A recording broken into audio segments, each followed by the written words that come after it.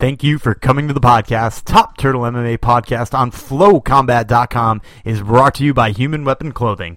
If you want to show off how much you love BJJ or MMA, but you hate the looks of the traditional shirts that go along with it, Human Weapon is for you. The industry standard seems to be rocking dragon skulls and tribal sleeves on their shirts, but not Human Weapon. They just have good, clean graphics on high-quality t-shirts. You're going to love them, so head on over to HumanWeapon.com and use promo code FLOW. That's FLO for 15% off your first order there. Human Weapon brings you this episode of Top Turtle MMA on FlowCombat.com, and it starts right now.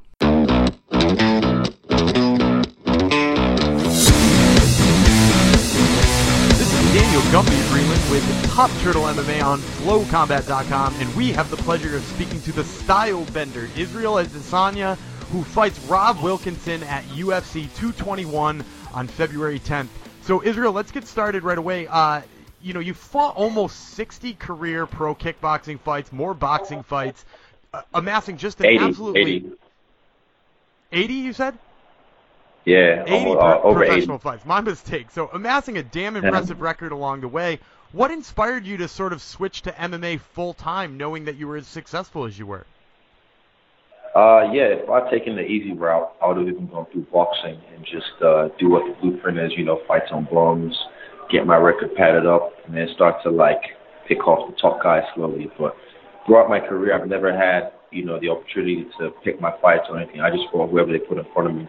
And why MMA is because I like the challenge. For me, I never like to feel vulnerable in any situation ever, in a fight situation. So I feel like if I'm a great boxer, if I'm a great kickboxer, a guy with a Brazilian Jiu-Jitsu background or a great wrestling can catch me, and I never want to get caught slipping. So I took the hard road and pursued MMA because I like to challenge myself. Yeah, and that actually brings up a question that I was planning on asking already, but I'll jump ahead to it. So the first reaction for MMA fans when they hear about a famous kickboxer moving into MMA is that they sort of question their ground game. Almost all of your fights stay standing. How confident are you in your ground game? I'm very confident. I keep getting confident every day. I just realized in the beginning, when I first had my first MMA fight, I never really got taken down. But, when I used to get in those situations about 2 years ago, I panicked. And then over the years, I fought some crazy good ground guys. I think the hardest one was a Sambo guy who from Russia. He was decorated in a lot of Sambo championships, combat Sambo championships and stuff. And once he took me down, I got back up. He took me down, got back up. Tried to take me down, couldn't get me down. In the first round. By the second round, end of the first round, I saw him panic, and I saw that look in his eye, oh fuck, what am I going to do now? So if that's their plan to just get me down, then for a short night probably. And so I want to continue to make sort of the kickboxing connection here because obviously that is your background.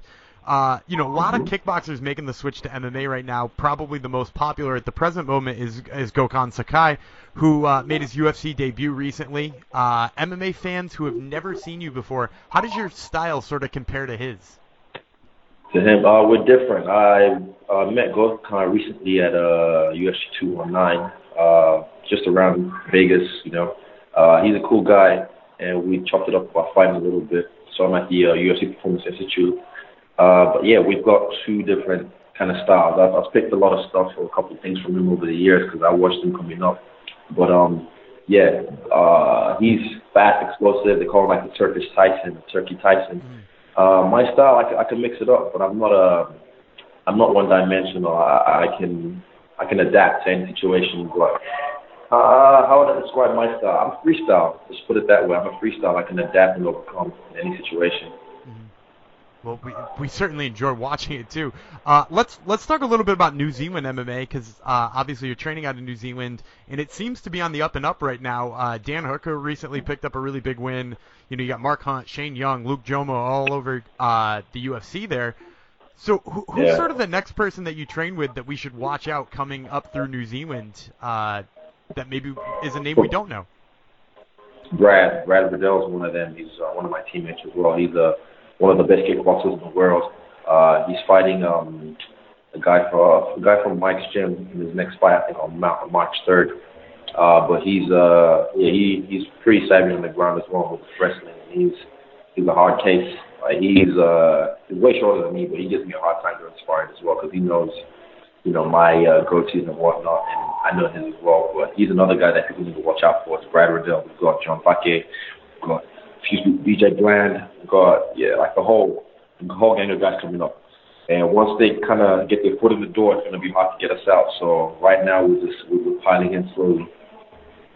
And I certainly like the point you made, too, about your training partners always seeming to know you best, and that gives you the hardest time, because that's for sure. Yeah. I want to sort of switch now, since now that we've kind of gotten people acquainted to your style and sort of what we can expect to see in there. Let's get them more acclimated to you as a person. So you were born in Nigeria. You moved to New Zealand as a young kid, like 10 or 12, somewhere in that range. What was it sort of like moving for you that young, and how was the experience? Yeah, it was tough because New Zealand at the time didn't really have any kids my pigment, not really around. So in the town I was at, I was different. And I didn't even know I was black till I moved out of Nigeria. Then I realized, oh wait, is that a problem? So yeah, I had to kind of adapt to that and learn how to defend myself because kids are mean. And life is tough. You have to have tough skin to endure. You don't be afraid for an easy life. So I just through dancing, I kind of got my street cred because I was awesome at dancing. People kind of gave me respect through that. And later on in life, I learned Taekwondo, and that kind of that put me on. Yeah, so that's interesting that you said, too, kids being mean and the fact that you believe that, you sort of had to be tough through all that. Do you feel like that sort of influenced your career as a fighter? Yeah, definitely. I mean, for me, I'm petty as fuck, man. Like, I'm one of those guys, like, when I go back to the little town I grew up in, I see some of the guys that used to pick on me, and I kind of look at them like, fuck, I was scared of you. And they're all like, they're taken aback by what I do now because none of my wildest dreams did I think I was going to be doing this. So they're quite shocked as well. Like, oh, fuck. He does this now? So I remember all those things, and yeah, it definitely added some fuel to my fire. It wasn't the main fuel, but it added some fuel to my fire on my grind to the top. So you said it wasn't the main fuel that got you into fighting. But so what was the main fuel that got you into fighting? What was the sort of main incentive that made you decide to get into kickboxing, MMA, boxing, all the above? I did Taekwondo as a kid. I love kicking from that. I've always just loved kicking. And I found Ong Bak, the movie, that kind of made Muay Thai mainstream. And that kind of made me feel like I wanted to learn Muay Thai, so I jumped on that. And since I've always kind of asked myself, why do you fight? Why do you love fighting? And I'm still finding out. I'm learning constantly through every training camp, through every fight. I'm always learning something new about myself, something new about my character. And I really think it's something that even if you're a regular civilian, everyone should at least get into a proper sanctioned fight, even if it's an amateur boxing, corporate boxing, kickboxing, whatever fight, just to learn about yourself throughout that 6 to 8 weeks of camp. And then you get to, you find out who you are. You can't hide. So I'm still finding out every camp, every fight. I'm always finding out every day. Well, I absolutely love that as a mentality, not just for a mixed martial artist, but for a martial artist in general. Israel, we're almost to the end of our time here, so I got to ask, because I like to ask my everybody who I interview, you're fighting Rob Wilkinson, UFC 221, close to home, February 10th. What's your prediction for the fight with Wilkinson? My prediction for the fight is, after this fight, Wilkinson is getting cut from the UFC. I mean, you can't get too knocked out in a row and not really show anything for us. So after this fight, he's getting cut. He knows it. So, yeah, you can just enjoy his time as a UFC fighter. And after this fight, you get the email or the call from Nick Maynard or Sean Shelby telling me, hey, you're going to go find work somewhere else. Either him or me, and it's not going to be me. Wow, I love it. Absolutely ruthless. Once again, Israel Styania fights Rob Wilkinson at UFC 221 in Perth on February 10th. Thank you again for the time, Israel. No sweat, man. I appreciate it. And that interview was, of course, brought to you by Dead Frog Brewery. Dead Frog Brewery is a craft brewery in Canada, right next to Vancouver, that brings you high-quality craft breweries with no preservatives and no pasteurization, just good, clean beer. So head on over to deadfrog.ca or check out your nearest liquor store and pick some up today. We, of course, are Dave and Dan with Top Turtle MMA on FlowCombat.com, and that was Israel Adesanya. Dave, what'd you think? I'm excited by this guy because it's one of those things when you have an up-and-coming fighter, you peep their record and you say, wow, that's pretty impressive. So the first thing you see with him is 11-0. Then you go to the method of finish. They're all KOs. This is ridiculous.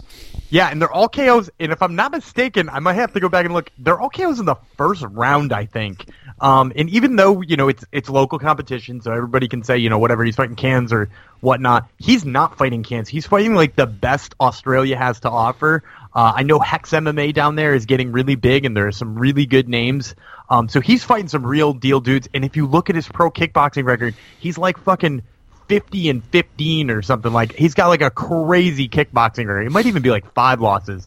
But he's got a crazy kickboxing record, crazy KOs in MMA. I'm super pumped. Had the intern look it up. Yeah, about half are in the first round and the other half are in the second round. So, yeah, the dude is nasty. Very exciting. And, it kind of brings up the point, and not the topic of today's show, but as more and more people, I think, are honing in on their takedown defense, I think there's more of a push from, the kickboxing, Muay Thai mentality, that style of fighting. It feels like it's kind of making a comeback to me in a lot of ways. I feel like you get a guy like this, some really good takedown defense, and let's just see what happens.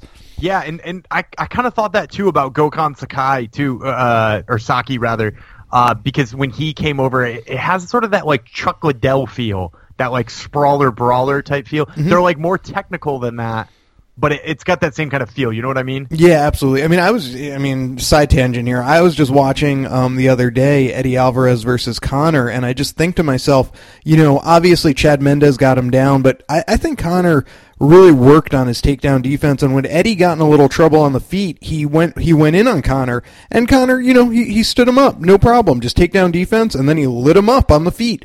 And, you see that too, pre-Joanna getting knocked out by Rose. Joanna wants no part of the ground. So what does she do? She works on her takedown defense, and she tries to keep the fight standing the whole time. If you are a good striker, and you can work on your takedown defense, hint, hint, cough, cough, Francis Ngannou, we got something to talk about here. Yeah, absolutely. All right. And the other thing Joanna did do, too, before we move on to the next topic, Joanna got up quick when she did get down. And I think that's the other thing, too, that urgency to get up is lacking in some fighters. That's actually a phenomenal point. There's an interesting stat for Fight Metric right there, is it's not how many times you get taken down, it's how quickly you get back up. And you're right. Bottom control time or something. Come up with that advanced metric. We're getting sabermetric MMA style. All right, let's go to something that a casual fan could sink their teeth into, and that's the fact that the biggest female fighter of all time, MMA fighter, made her debut. Really not her debut, because Ronda Rousey was at a WrestleMania a few years ago, but she has now signed a full-time contract with the WWE. She debuted at the Royal Rumble. I'm talking about Ronda Rousey right after the first inaugural Women's Royal Rumble. Gumby, I am what they call in the wrestling world a smart mark. You are just a mark when it comes to pro wrestling. Let's get your opinion first, because, this is very, there's some gravitas to this. When Ronda Rousey, the biggest female star in UFC history and MMA history, transitions her career, probably puts the nail in the coffin, although we already knew it was there, but what did you make of it? So yeah, I'm not much of a big wrestling guy. I was a wrestling guy in the 90s, but as you know, I at least keep my ear to the grindstone, especially when you hear Ronda Rousey's name. The thing that stood out to me the most, and this might be the weirdest, stupidest take you've heard, is just how happy she seemed in an interview afterwards. She seemed like OG Ronda Rousey at that moment. And while I know it has nothing to do with she's in the zone and she knows she can't be beat, it's scripted. We understand that. But it's just really, really, really nice to see her in a mental space where she's very happy doing what she's doing again. So if nothing else, I'm pumped about it for that reason. You are a humanitarian. Here are a couple big takeaways for me from that same interview I think she did with ESPN after the debut, and she announced that, she was a full-time fighter there. She still can't talk about those 2 losses. That to me is very interesting. I feel like she maybe hasn't even processed those losses, and part of me, a dark part of me, almost wonders what's going to happen when she does have to eat her first loss in WWE, obviously it being a work and stage, but does that sort of like unleash some PTSD syndrome in her because she never processed the actual losses in her life? Anyway, just kind of a weird side story I thought of. 2, if you had told me 5 years ago, and I said this on our Twitter feed today at Top Turtle MMA, if you told me 5 years ago that CM Punk would be a contracted UFC fighter with already a fight under his belt and another one under the way, or another one on the way, and Ronda Rousey would be a full-time WWE women's superstar, I'd have said you're crazy. But here we are, and now the WWE, has 2 of the 3 biggest draws in MMA history. All they need is Conor, and they got the trifecta. The 3 people who can pull in over 1 million buys in the UFC consistently, or at least with Ronda's case, near consistently. Or no, she did it twice, Holly and Amanda, is Ronda, Brock, and Conor. And WWE, under contract right now, has Ronda and Brock. There's something to that, Yeah, I think they see that they have drawing power in the UFC, and I'm pretty sure historically the WWE does better numbers than the UFC. So I think some of that is like if they can sell a UFC card with these people on it, they know that they can definitely sell a WWE card with them. You know what I mean? Thank you. That was the next point I wanted to make, which is I think this is a feather in the cap of the UFC in a lot of ways, because while the UFC is the king of pay-per-view and has been the past few years, even before WWE exited that market, WWE is king of the recurring strong ratings on cable, something the UFC really has not accomplished yet. Even this past weekend was Jacare versus Brunson, lowest ratings on Big Fox, mind you, but WWE is pulling in 3 to 4 million viewers a week on Monday night and has been for 25 god darn years. So I think it is impressive that WWE values these brands, Ronda, Brock, and I'm sure they'd love to get their hands on Conor. I think that speaks to how popular MMA has actually become in the past 5, 6, 7 years, because I'll tell you what, Ken Shamrock was in the WWE in the late 90s, and he didn't move the needle like Ronda moved the needle this weekend. So I think there's something significant to that. Here's the last point, and we'll move on, Gumby. You could go to our Twitter feed. We had an interesting back and forth with Damon Martin. You could see what this all ties into when it comes to the TV contract.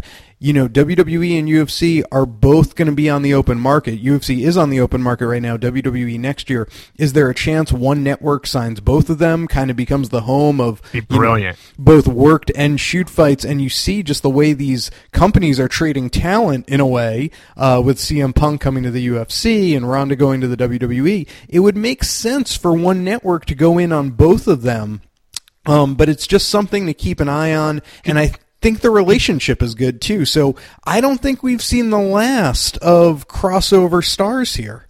Yeah, could you imagine if the UFC and WWE pooled together and said we would only sell to one company? Can you imagine the numbers they would pull if they had to do that? I think it's brilliant. I mean, to be fair, the UFC would do that. WWE probably wouldn't. Yeah, probably not. Yeah, but there's no reason either of them would do it because they both think they're super valuable. Right. But yeah, I see your point, and it is interesting. So anyway, we'll move on. Just something to keep an eye on, and obviously something we had to bring up because it was big news. Speaking of big news, Stipe Miocic is going to be fighting Daniel Cormier, International Fight Week. It's a super fight. It'll be for the heavyweight title. Not sure the implications, what it means for the light heavyweight title if Cormier wins. Obviously ties up the divisions quite a bit. We probably won't get another light heavyweight title defense until at best late in the year if we do it all. They need that to find a challenger, though. You know what I mean? Like there's just like the old recycled challengers at this point in time. Let them fight it out and figure it out. I think it's great timing.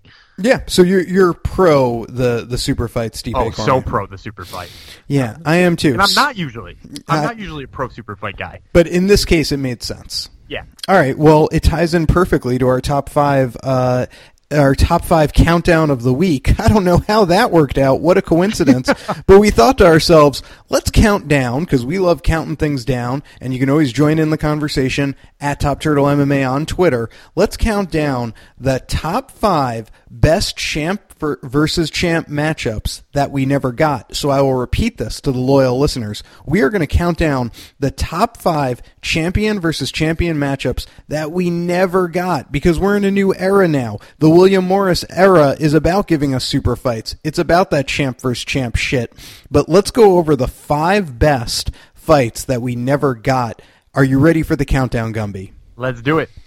The countdown begins now. We really need to come up with some sort of like sound or some sort of explosion to count this down. How about I just have GSP count us down? Are you ready? Okay, sure. We're going to go with the top 5 most impressive performances of champ versus champ matchups that we never got. Are you ready? Humans, sure. Aliens, and everyone listening. Here we go. Okay, I'll stop. All right, number 5, we are going with the number 5 matchup, champ versus champ matchup that we never got, is Jose Aldo versus BJ Penn, circa 2009. BJ Penn, the 155 UFC champion. Aldo, the 145 WEC featherweight champion. Gumby, talk to us about this matchup. So I would have loved to see this matchup back in the day, because prime BJ Penn was like a scary mother. You know what I mean? Like his boxing was scary, his jiu-jitsu was scary. And then you look back at Aldo as the featherweight champ back then too. He was already chopping people down and cutting their legs up. At this point in time, it sounds so crazy because BJ is getting beat up by like jobbers in the UFC basically at this point. Wrestling and Aldo's still like a killer. But back then, prime BJ, 2009.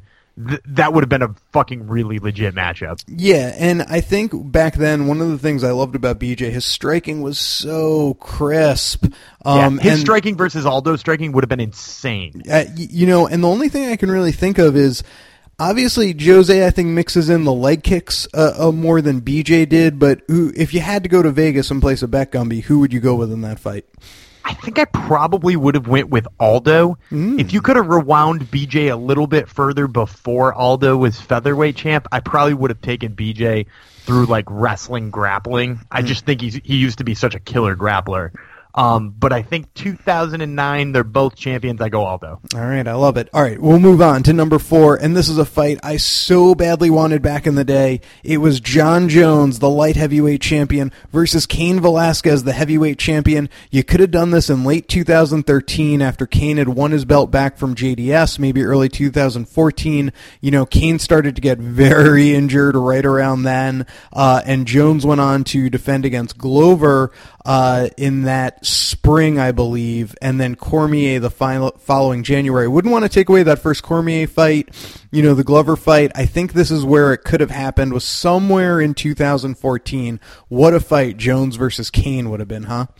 Yeah, you made me pick on the last one. I'm kind of glad you didn't in this one, because the more and more I think about it, the harder and harder it is to pick a winner here, because Jones not cutting weight probably doesn't weigh all that different from Cain not cutting weight. They're probably both hovering in the 240 to 250 range. So the size difference isn't what people think it would be, I don't think. So it's just like a freaking crazy matchup. The wrestling, you would have to ask the question, is Cain smothering wrestling going to do it? And I wish the fight happened before everything happened with both of them. Yeah, it's so funny you say that, because it really was right after Jones defended against Gus. Well, no, he got through the Glover and then the Cormier. So really it was like early 2015 for Jones is when life just went awry. Then you had all the hitting the woman with the pregnancy and the testing for cocaine. You could look it all up. Go to his Wikipedia page. We know the story. And then same deal for Cain, circa 2014. I believe he was supposed to fight Verdum down in Mexico, and then he had to pull out, and that just began a series of about 3 years of pullouts. We've seen him fight maybe twice since then. So if there was ever a time to do it, it would have been that time frame. Jones versus Cain. I agree with you. Tough to pick a winner, but I definitely would have watched it. We move on to number 3. And this is one that's very interesting because it would be the only 2 non-contracted UFC fighters at the time that we have on this list. But it was a dream matchup once upon a time, circa the early 2010s. It's Eddie Alvarez versus Gil Melendez. Talk to us about it, Gumby. Yeah, it was a time when these two were thought as 2 of maybe the best 155ers on the planet. Neither of them signed to the UFC, and it seemed like Strikeforce and Bellator were trying to figure out a way to make Melendez and Alvarez fight, and they just couldn't get it together. And it might have saved Strikeforce if they could have put it together, because it was such a big fight. Although Strikeforce had their own issues going on, and I would still love to watch it today. Yeah, absolutely. I mean, Gil Melendez is still on the roster, right? I mean, they could. Yeah, but he's down to 45 now, and did he pop for steroids? Has he been away for steroids? Well, he just came back. And yeah, beat by Jeremy Stevens. You're right. Yeah. And I was going to say, and also, I mean, we did end up seeing it in Mexico. Remember when Eddie Alvarez's eye swelled up so badly? Oh, yeah. But he came back to win the fight. But it really, and that's actually when Melendez first tested positive, I think, for drugs. But bottom line is, it was really 4 years earlier when this fight should have happened. I hate when the fight happened after it should have. Yeah, after it should have. That actually could be like another top 5 list, is like the fights that happen too late. I don't know. That's just getting weird. But okay. Anyway, so that's our only non-UFC fight, and what a banger it would have been when they were both really in their prime. One representing Strikeforce and one representing Bellator. We moved to number 2. It was talked about on message boards for a long time. We're going back in the day, circa 2008, 2009. You could call Fedor the Affliction champion. You could call Fedor the Strikeforce champion. Whatever you want to call him, we want him facing our man, Brock Lesnar, the UFC champion. Talk to us about what Fedor versus Brock would have been like. This was like the genetic freak versus the prototypical not genetic freak, right? Like, I mean, Fedor is so unassuming and so, like, for a lack of a better word, a little bit doughy, and then you got Brock, just like the complete genetic freak, who, even if he wasn't ever on steroids at any point in time in his life, he's freaking huge. His chest is huge, his shoulders are huge. He just looks like human beings don't look.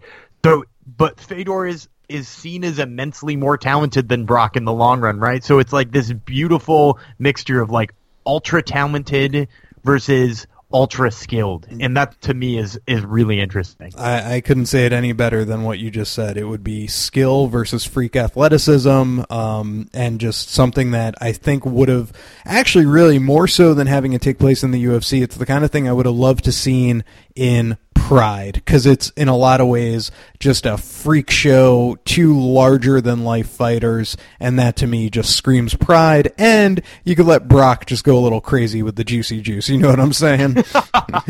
Yeah, it makes it a little more freaky.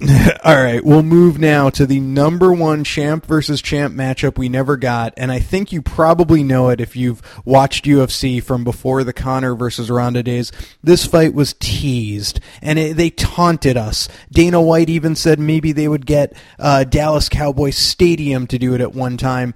To this day, there needs to be like a government investigation as to why this fight never happened. It should have happened, and I'm of course talking about Anderson Spider Silva versus GSP. Could have taken place at middleweight. They're both now former middleweight champions. Ha ha ha. What do you think of this fight, and why didn't it happen?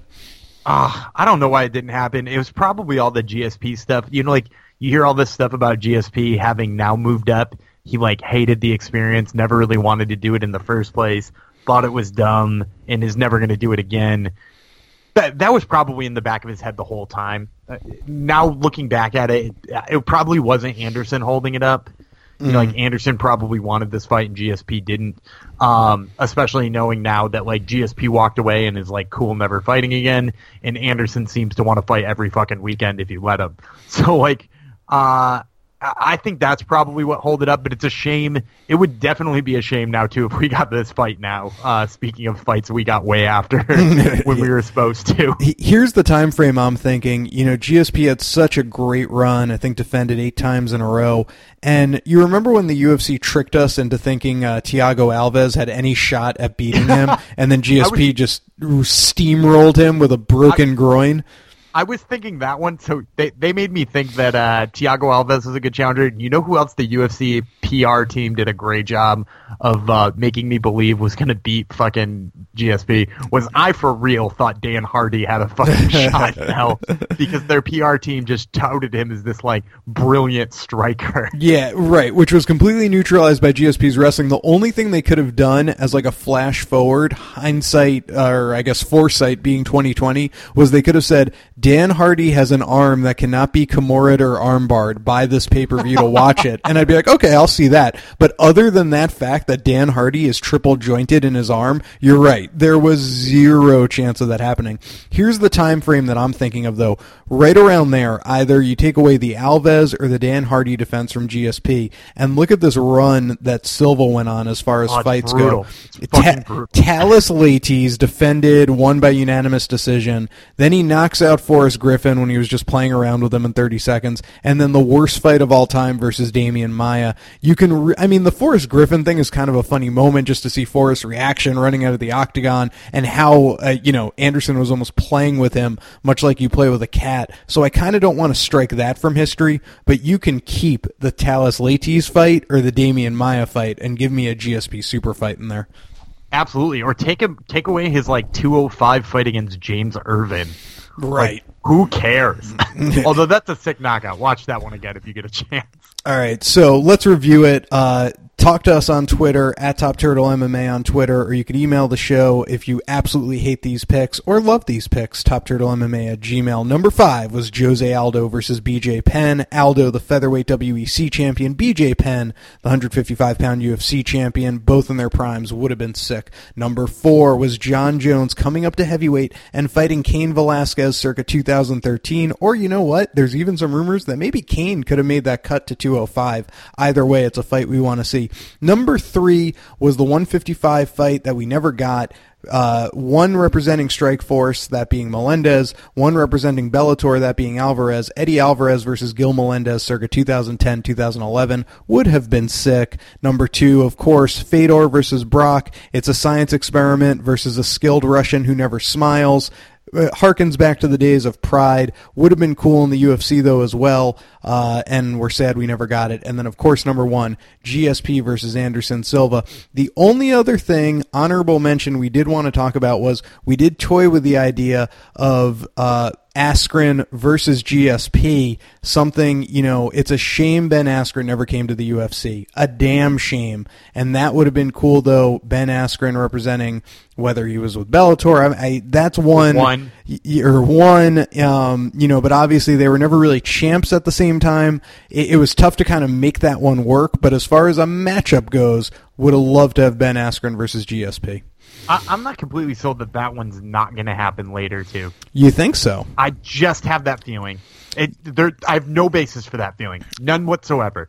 The UFC seems to hate Ben Askren. GSP might never fight again, yet something deep down in my stomach believes that fight happens one day. Yeah, I hear you. Just because we are perfectionists here, Askren basically won the Bellator championship in October of 2010. GSP somewhere in 2010, you could have pulled off GSP, the UFC champion, versus Askren, the Bellator champion. So talk to us if you think that should have been in the top 5. That's our honorable mention, and we'll go from there. Gumby, are you ready to move on with our breakdown of Lyoto Machida versus our boy Eric Anders? Yeah, but before we do, let's make sure that we mention that this fight card breakdown is brought to you by Sisu Mouthguards. Sisu Mouthguards makes the best, most lightweight mouthguard on the market. You can talk, you can breathe, you can drink, all with that mouthguard up in your mouth while protecting your chompers. So head on over to SISUguard.com and check out the right mouthguard for you. Love me some Sisu mouthguards. They keep my chompers safe and secure when I go to jiu-jitsu at night. All right, so we have an event coming up. It's Lyoto Machida versus Eric Anders. It's this Saturday. It's from Belém, Brazil. And in the main event, you're getting Anders versus Machida. Who you got here, Gumby? So this is my favorite matchup on the card, I think, because I'm still, even though he lost to Derek Brunson last time out, I'm still not sold that Machida is still not a pretty legitimate top 10 guy, and Eric Anders is not ranked right now. So that, to me, this determines whether or not Anders is legit and for real, or if Machida's not yet done, which is just like such a fun play. Like either of them could be unranked, either of them could be top 10. And this seems to figure it all out, which to me is really, really, really fascinating. Yeah, it's going to be interesting to see. I just don't know which Leota's showing up. Is it, the prime Leota, or is it this older Leota we've seen run into some problems, a little slower, no one really fooled by the karate stance? Who's to say that Anders doesn't shoot for a takedown? You just... Anders is still raw. He's still new to this game. I mean, he hasn't been doing MMA for a really long time. I really like him in this. I will probably pick him if you put a gun to my head. Same here. But that like rawness versus a really, really, really polished but slightly slower Machida is fascinating to me.